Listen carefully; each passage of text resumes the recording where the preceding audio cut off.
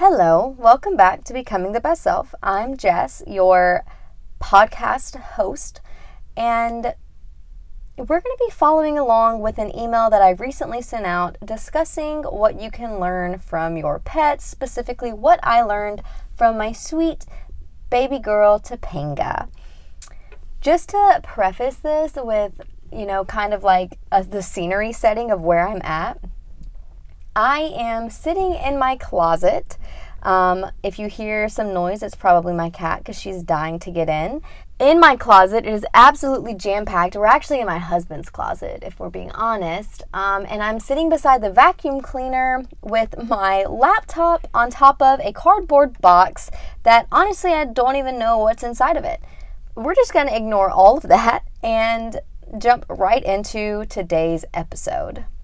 So if you're a member of my email list, about a week ago, June 15th, I sent out a post on a life lesson that I learned by stepping on my cat. And for all of my animal lovers, it broke my heart. She's not hurt. She's okay. It just barely nudged her. I didn't actually fully put all of my weight on her.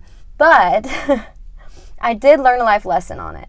Pause for a good cause. If you are not on my email list and you did not see this email, you totally need to do that. You totally need to be on it.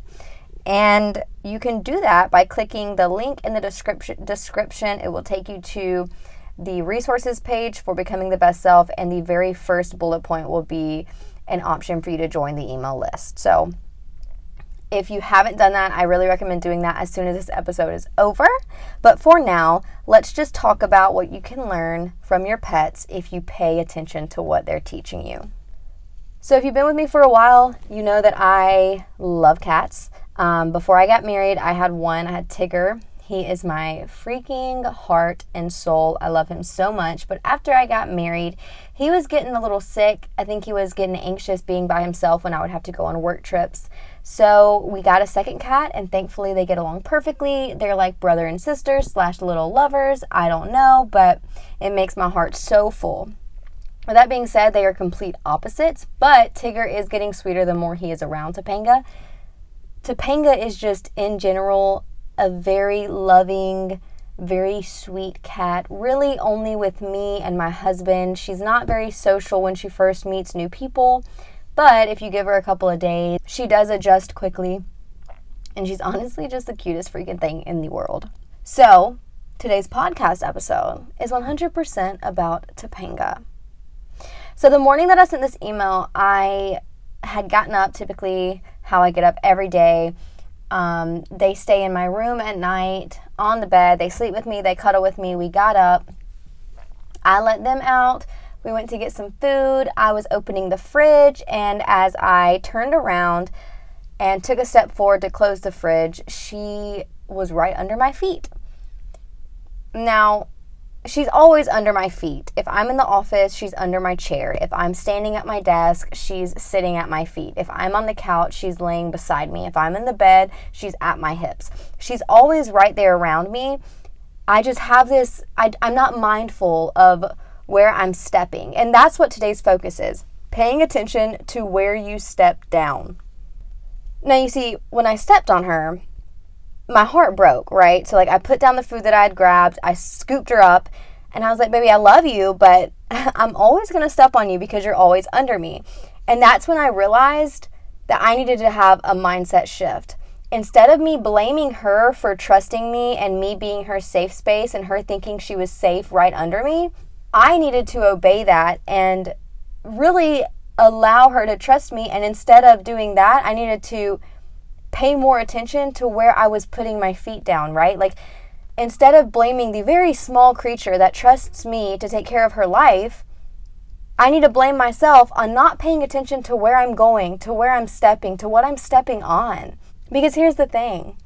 We spend so much time blaming other people and places or circumstances, aka Topanga, for the harm that we cause or that we endure, that we forget that we probably walked straight into it. And if we walked straight into it, that means we could have 100% avoided it. So I ask, how many times do you stop and actually ask yourself, where am I stepping? Am I stepping on anything important? Where will this step take me? Is it even okay to take this step? And I'm not telling you to like never take steps or leaps or, have a little bit of blindless faith, but you do need to be mindful, right? Like, this life doesn't just happen on its own. I mean, life happens on its own, but as far as, having a happy life, really thriving, you can't just do that without trying.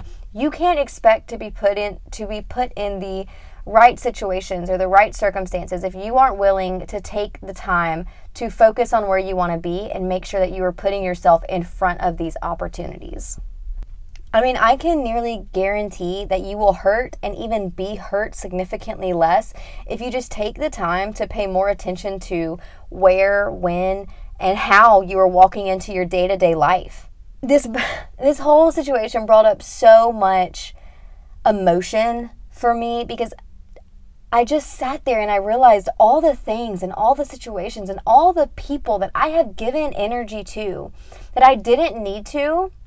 I lost out on all of these exchanges all because I wasn't mindful of where I was going or what I was going for, why I wanted to be there, how I wanted to get there. I just went instead of paying attention and scheduling my own life and scheduling my own energy.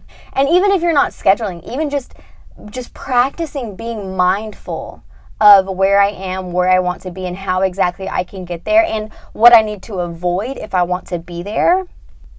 If we're not doing that, we're just trusting that life is going to take us exactly where we want to be. And that is 100% just not going to happen. I can guarantee you that as well. So, this is a very, now that I think of it, it seems like a very dumb idea, right? Like, we should just automatically be paying attention to where we're going, right? Like, we learn at age, 2 or 3 to look before we cross the street, and then somewhere we stop doing that. We just trust that somebody's not going to hit us. And why? Why do we do that? That's how we get ourselves into dangerous positions. Should I have had to step on Topanga, one of the sweetest joys in my life, to realize that I needed to pay more attention to where I'm putting my feet down? Absolutely not. Absolutely not. But here we are. And I did, and I have learned from it. And I can tell you right now that as I have recognized this flaw, I have been totally more mindful. Even just standing in the kitchen with her around me, I look for her, right? Like, I look down and say, okay, are you good? Are you under me? Or am I good to walk? Am I good to move forward? And I honestly believe if I practice that, if you practice that in every aspect of your day-to-day, you will have drastic positive outcomes. You will be more successful. You will find that you are surrounded with people that you actually want to be surrounded by. You will be in situations that you probably never thought that you would ever be in the most amazing way possible. So I think today would be short and sweet. I'm going to cap it here. I'm just leaving you with the idea to pay attention. Just pay attention to where you're going. Don't expect life just to put you where you want to be. Actively seek it and actively make sure that where you're stepping is okay and it will help you reach your goals. So the very last question is, how often do you actually pay attention to where you're stepping? And if it's not often enough, how are you going to begin implementing that mindfulness of where you put your feet down? If you enjoyed this podcast episode, make sure you give it a like. I don't even remember how this works. Subscribe, rate it, whatever. Let me know what you think. Shoot me an email, shoot me a text, give me a call. Beat me if you want to reach me. I hope you have a wonderful day. I'm sending you so much love and so many good vibes. I'll talk to you soon. Peace out, Girl Scout.